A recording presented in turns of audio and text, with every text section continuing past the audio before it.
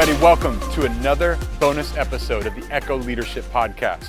Listen, go ahead and get something to take notes on because today, Andy Wood is interviewing Levi Lusko.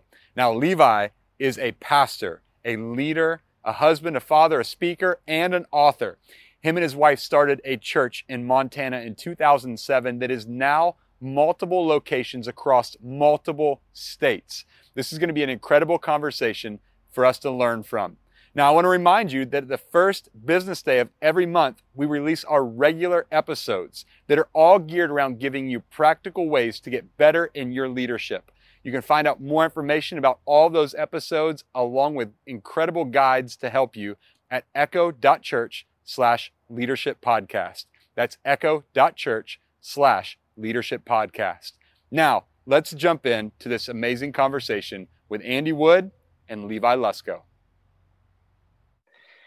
Hey, everybody. Thanks so much for joining us for another episode of the Echo Leadership Podcast. I'm here with Levi Lusko. Levi, thanks so much for hanging out with us today and investing in our leaders. Bro, thanks for having me. Such a joy. Yeah. So you guys are full steam ahead there. I know you're working on a book currently and lots going on. I'd love to start off and kind of go back to the beginning and hear a little bit of your journey there at Fresh Life, how you guys got started, kind of how you sense that calling to start a church in Montana. For sure. Yeah. My wife and I, we met in youth ministry. Well, she was an intern. I was an assistant to the youth pastor, which we just fell in love with serving together and watching God work through us together in the youth group, in every subsequent endeavor. And we always kind of had it in the back of our heads that one day we were going to plant a church. We didn't really know where or when, but we kind of were confident that God would make known to us when it was the right season. And I had since then taken a job as a teaching pastor at a church in California. And we were serving there in, the amazing state that you live in, and lots of people, which made sense for us because we've always felt a call to fulfill the Great Commission, reach a lot of people. And pragmatically, living in a concentrated area like Orange County made sense because of the large vision of reach lots of people before you die that I know reverberates through your heart as well. That's why you guys fight to expand the church in the Bay Area and keep reaching new people through platforms like this. And that was how we felt. So it didn't really make sense when God first began to put on our hearts to move to Montana and plant a church in a small city, because how do you reach the world in a small city? It doesn't work that way. You reach culture by hitting a big area, like Paul. He was strategic. Athens, Corinth, Ephesus. You don't go to Podunk, and start a church, and then hopefully that's going to reach the bigger areas. But all I can say is that the wisdom of man is, better than the wisdom of God is better than the foolishness of man, is my estimation of how at times God will call us to do things that don't make sense, because we undeniably felt a call to move to Kalispell, Montana, population 30,000 at the time, and start a church. And we felt that at the same time as feeling like we're supposed to reach a lot of people. And I just think God wanted to, prove that he doesn't have to do things the way that a sociologist would say, if you're going to do it strategically, this is how it's done. And, so anyhow, we started the church and 14 people came the first Sunday, and it slowly grew from there. But the irony of it all is we've watched God, work in a global way through a quote unquote backwoods place, like a Nazareth. I think God just loves to use the simple things that maybe man wouldn't select, and he chooses to use it. And that's been our journey and story. And there's not a week that goes by where we're not literally ministering around the world to countries and every state in the United States through a broadcast coming from a place that most people have never heard about. It's incredible. And I know that you've branched out. So you have like multiple locations in multiple states. Talk a little bit about how you made that decision to like move beyond your local area after you guys got going. It started out, Andy, out of necessity more than it was like a great big master plan. We just knew we wanted to reach people. We specifically felt like the constraints of our room we were in And we bumped up against a saturation in the area. Not that you've reached everybody for Christ in our valley. Obviously, people move in all the time, but at a certain point, when there's less than 100,000 people within driving range, either everyone's come, has a church, has been invited, or doesn't want to come. You know what I mean? So we just kind of felt like, okay, not like mission accomplished here, but we need to branch out to other areas. And so we started opening up other locations and seeing God bless those. And then of course, with online ministry and the ability to go on television and broadcast sermons, we just felt like the heartbeat of Jesus, which would always be to other villages I must go. And everybody would want to keep him there. Stay at Capernaum, stay here. And he would always say, to other villages I must go. And I think we kind of had that sense of like, we reach an area and establish a presence, but God wants us to always have that heart for growth and, other tribes, other nations, other places. That's awesome. With your locations, how much of that is you sending people to those places versus people from those areas hearing about you, listening to your teaching, and then saying, hey, I want to start a location in this area? We've done it both ways. We've had some that we did not start, that people just started like inviting their friends over. And, one in specifically Polson, Montana, we didn't have it on our radar, but people started coming and inviting their friends. And then they eventually outgrew a home, rented a facility, outgrew that, rented a little conference center area to a hotel. And then, eventually it was almost like, okay, we get the memo, God, you're doing something there. So we sent some staffing and, rented a permanent place for that to meet. And that became a location. But that is probably the exception. Most oftentimes it's been something where we've, highlighted area like Salt Lake City, Utah.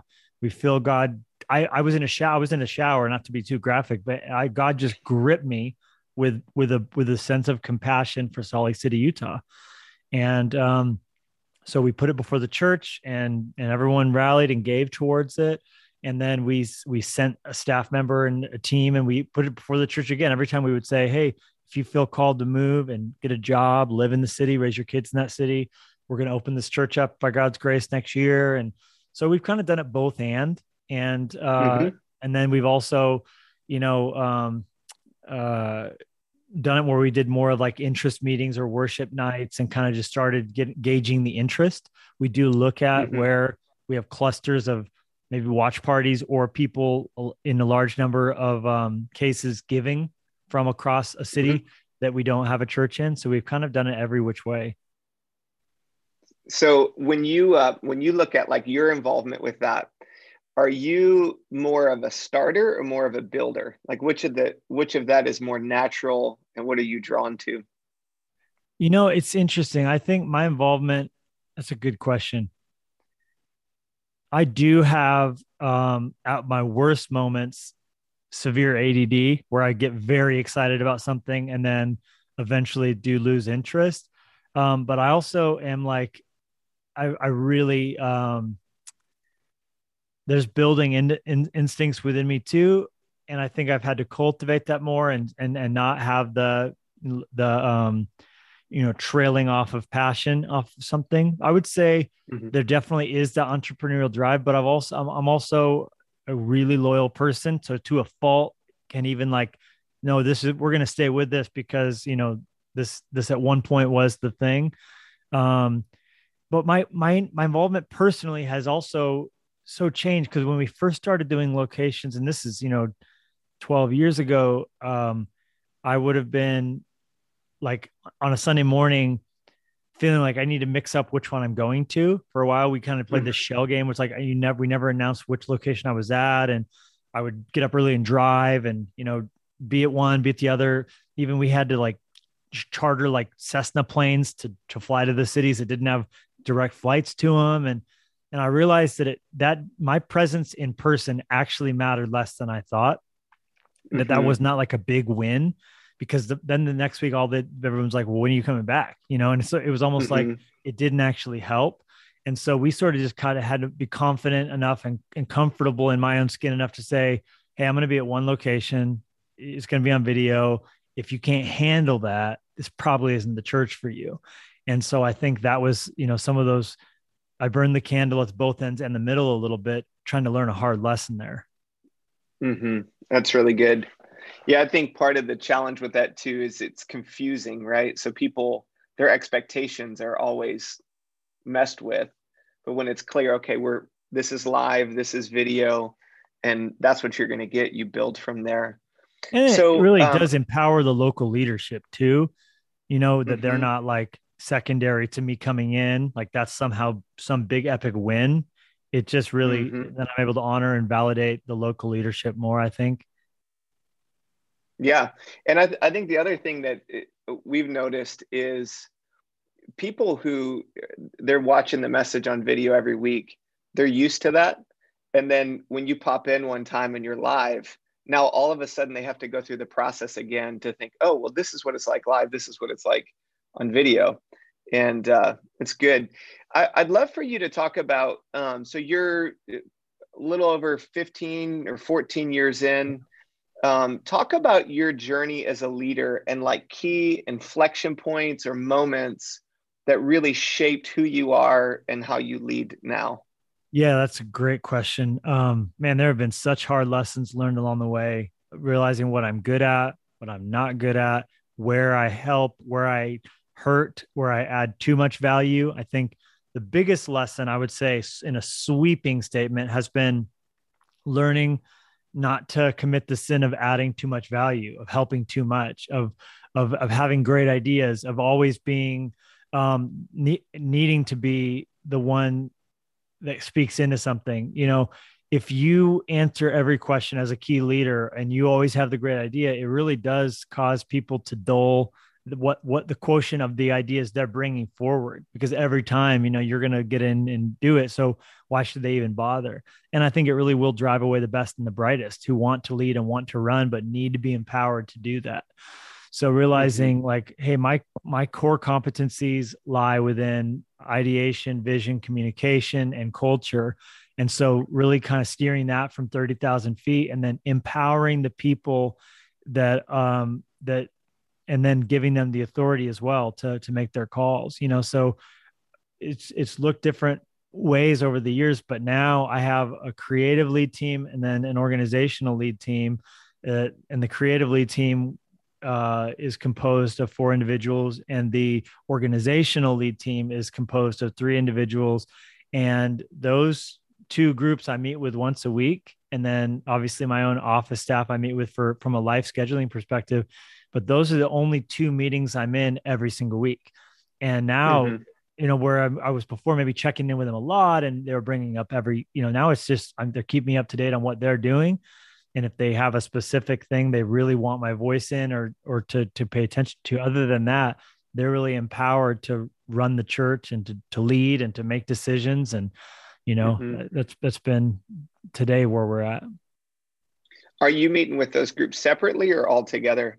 Separately. Yeah. Cause it's kind of a little bit different of, what needs to be. And of course they're involved with each other and they're doing that, but what I used to end up doing was when it was all together, so much of the creative side of things, which I tend to care more about that. Obviously I have a background in graphic design personally. So I love the art. I love that stuff. So I spend a lot more time in that than I need my CFO and my, operations pastor and global online pastor to really weigh in on, and then and vice versa, so that gives me life. I love meeting with our art director. I love meeting and talking art and whether it's a campaign or social media or marketing thing like that, to me is my happy place. And the other side of it is the necessary staffing, HR, keeping real estate and, construction stuff. And, as far as the scaling of, campus structure and upgrade cycles and all that stuff that to me is necessary. Of course it's necessary, but not really where I want my artists sitting in on that either, That's good. How many staff do you guys have at this point? Right now we have 45 staff and then 4 residents that are on staff at the church. Yeah. How do you guys do multi-state connection with your meetings and Do you do all staff like once a month, or what are you guys doing for that? Every single week, there's a 15-minute Zoom call with every single person. The title of that meeting is Rage in a Cage. Thank you, Smashing Pumpkins. And we changed the format, changed exactly what's communicated there, but it's always some vision. It's always a story of something to celebrate. It might be having a few of them. Everyone maybe got assigned. I think this week it was everyone got assigned to listen to a particular podcast. It might have been a Harvard Business Review podcast or some episode of something they were listening to. And then we would assign 3 or 4 people on the team to spend 10 minutes. And they, as a panel, are extrapolating on the value of that content from our organizational perspective. And everyone else is just listening. And then in the chat, chiming in on stuff they got out of it and liked it. We found that's helpful. We've done book discussion groups. We've done lots of different things. I've done it where I preach an hour every month on a value or cultural item. I mean, I've gone back through our core mission values and done whole long, sermons on them and presented more like a polished leadership message. We've done Q&A stuff, and we've just done it every which way. And right now we felt like everyone's really good. We've heard it. We've been sharpened. Now people really just need to run. And so pulling everyone in every single week for a long, address isn't really at the moment. We're trying to keep our heartbeat on that too. And I'm trusting our lead team's instincts. I'm like, hey, let me know when you feel like it's a time when we need to come back in on, maybe a different format. But one thing we've really tried to do is not be a meeting heavy culture unnecessarily and tie people's time up. That's good. Yeah. So would you say that the primary purpose of that meeting then is like vision and culture? Yeah, but it also can be housekeeping. I think that they've kept their options open on, what needs to be communicated. Absolutely vision and culture and celebration. It's a great chance when you have everyone together to honor and recognize somebody, for hey, this was a win this week from our, student director. This was an amazing thing that was done through our family life team. And this campaign was and so I think that's a real important thing too, getting everyone together just to honor someone, tell a story, keep everyone excited. Yeah. You can't ever, if you ever get anyone together and talk about the what of the organization without there being some tie in back to the why, you're beginning to erode the vision, obviously. Yeah. Yeah. One thing that kind of switching directions that strikes me about you and Jenny is it seems like from what I can tell, you guys have prioritized your health, like with your marriage, your family, and knowing that like this season for a lot of leaders has just taken them through the ringer. I'd love to hear you unpack, like, what are some key things that you're saying to yourself right now, or maybe some habits that you guys have put in place that are really helping you stay grounded, stay healthy, and stay focused on the mission?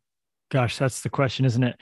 Yeah, we like everybody in the country and the world have seen the whites of our eyes, like, oh, wow, this is my limits, and they are real and they exist. And we found them, but for Jenny and I, one thing that's really, well, I'll just kind of buckshot.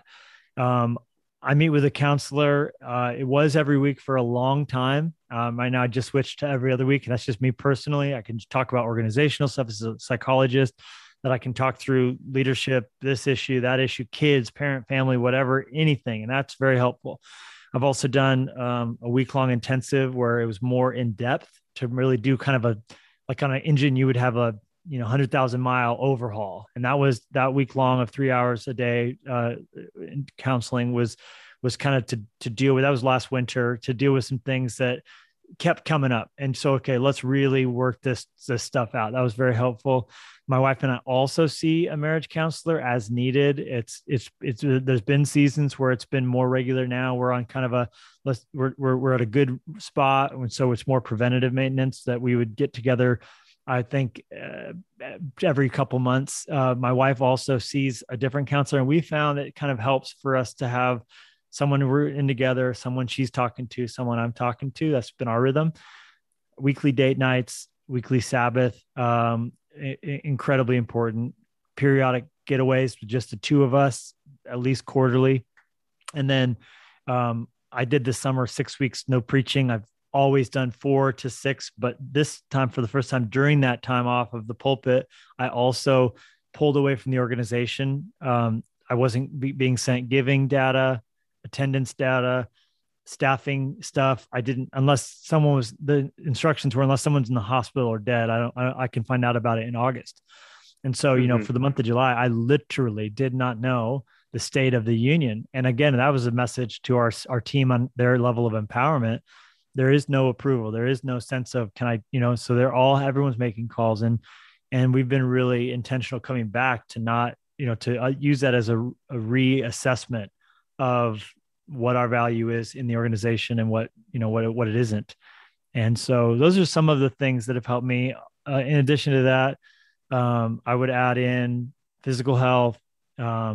Right now I've been on it for a minute, intermittent fasting, which over the years has been incredibly helpful to me for super productive mornings, because when my body's not digesting food, my mind operates on a much better level than when it's not.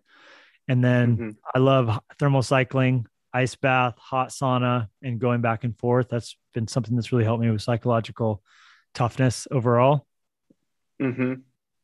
That's good.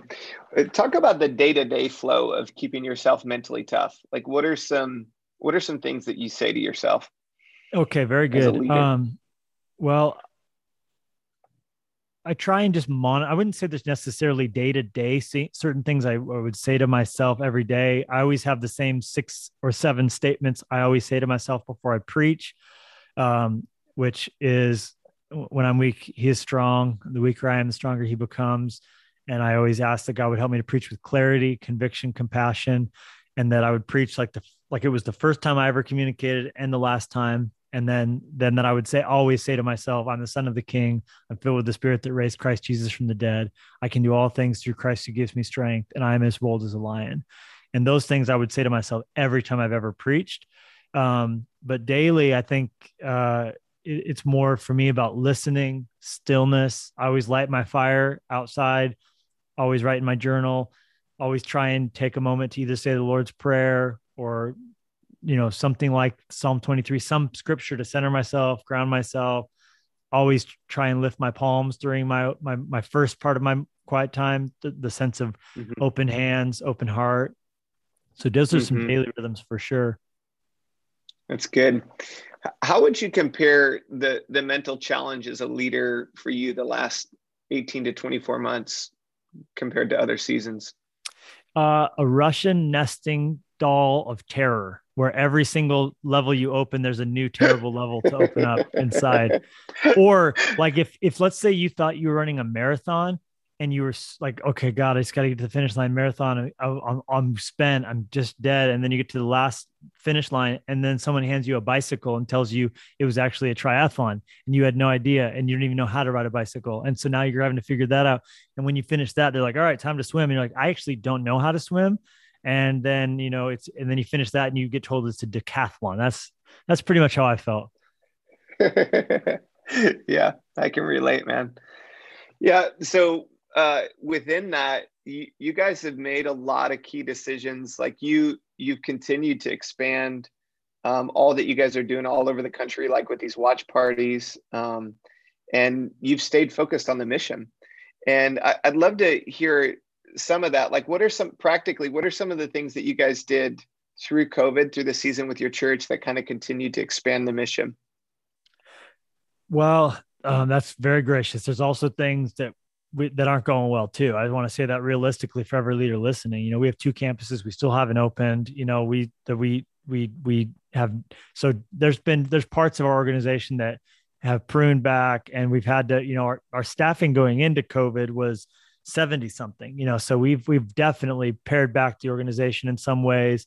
So our investment of energy is smarter. We have a lean staff, a hungry staff. Some of those were good things. There's some blessed subtractions, others of them were just, we had to shift things away. I think we all have to be responsible, budget at a level that we're comfortable with, and be wise too, so there's plenty of things that were pivots that weren't just like, well, this is so amazing, and money's just raining from the sky and people are just lined up to, you know what I mean? So there's there's Mm-hmm. plenty of heartache in the midst of it all. So I think it's easy. It's always easy to kind of have a perspective on things from the outside. And to every leader listening, like there's so much about Fresh Life that's not great. There's so much about it that keeps me up at night, and that would, that is causing us to have healthy prayer lives too, and God's blessing certain things. And we're trying to lean into that and optimize that. And I'm putting more of my energy into, than ever into our interns and college students and our residences. I'm almost 40. I'm asking myself the question, who is going to reach my grandkids? And it's not, and the answer to that question isn't just me preaching great sermons. That's where I'm tempted to put all my energy, but to focus on raising up leaders, giving reps to, younger leaders, developing a deeper bench, having a mind towards the kingdom. I think we're all crazy if we're not starting to think about those sorts of things. What does the kingdom of God look like 100 years after I'm dead? And what am I doing today that's actually going to move that ball forward? Mm-hmm. That's good. So if you take like your physical gatherings at this point, where are you guys comparison to pre-COVID, like percentage wise, roughly? I think 60 to 65%, although we always have a tremendously bad August, always, because it's the last hurrah for summer. Montana is this like Narnia-like environment. Everyone wants to be out getting their last couple camping trips in. So I know a lot of times, are you guys back in school already? We are, yeah. Yeah. So at the time of the preaching of this message, not all of our school systems are even fully back on yet. So, I mean, until Labor Day, it's really, a crapshoot on that. And that's fine. I mean, we've leaned into that over the years. We've always like said, hey, look, if you're giving online, catching the podcast, amazing. That I think having a summer in a camping, situation with your kids is, you're going to not regret that, so. Yeah, that's good. Yeah, we start a little bit earlier here. We get rolling mid-August, so our rhythm, people are kind of getting back into it early August, and so it's interesting just to hear. I think everybody across the country is dealing with that reality. What's fascinating is in the church situation, a lot of the people that are coming back are just a bunch of new people. So we have like just as many new. Yeah, it's crazy. So, okay, let me ask you one more question. And in transplants, terms of, people are playing musical chairs around the country too. So, like, yeah, the new people we're getting from in Montana churches aren't necessarily from Montana. They're from Dallas or LA or Alabama, and they just wanted to relocate in the midst of COVID, Yeah. The other transplant thing that I think is interesting, I was talking to our staff about this morning. I think that COVID gave people the excuse to go to the church that they really wanted to go to. Sure. And there are a lot of people that maybe they got connected at a church and they formed relationships and they got involved and they were there, but it wasn't the right vision for them.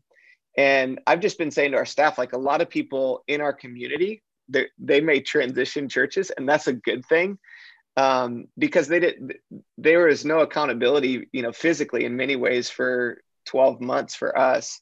So it's a new reality. You're starting with a different group of people. That, and then asking the question, what does it look like to have someone who lives in Kansas, but considers themselves a part of your church, and you're their pastor, and they're giving towards the vision, and so what does discipleship and formation look like? How do you best serve them to empower them to win people for Christ in their city? It's strange. I mean, these were all things by God's grace. I mean, I started doing pre-recorded sermons that I would play on Sunday in 2009. It's the first time I went into a studio environment and preached a sermon for the Sunday morning coming up, and then would not be there physically that Sunday.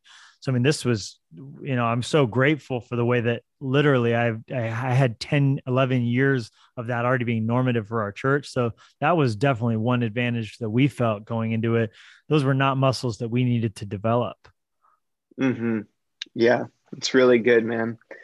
Well, I'm encouraged by your faithfulness. Your teaching and your preaching always challenges me to focus on Jesus and what's most important. And your faithfulness, your continued tenacity for the mission that Jesus gave to our lives to share good news with the whole world is evident in you and Jenny both. I can see a sincerity in both of you that comes across, and it's very clear that what you're doing is flowing from this place in your life where it's authentic. And so I'm grateful for you, man. I'm grateful for your authentic leadership, your passion for people, your love for Jesus, and you inspire me.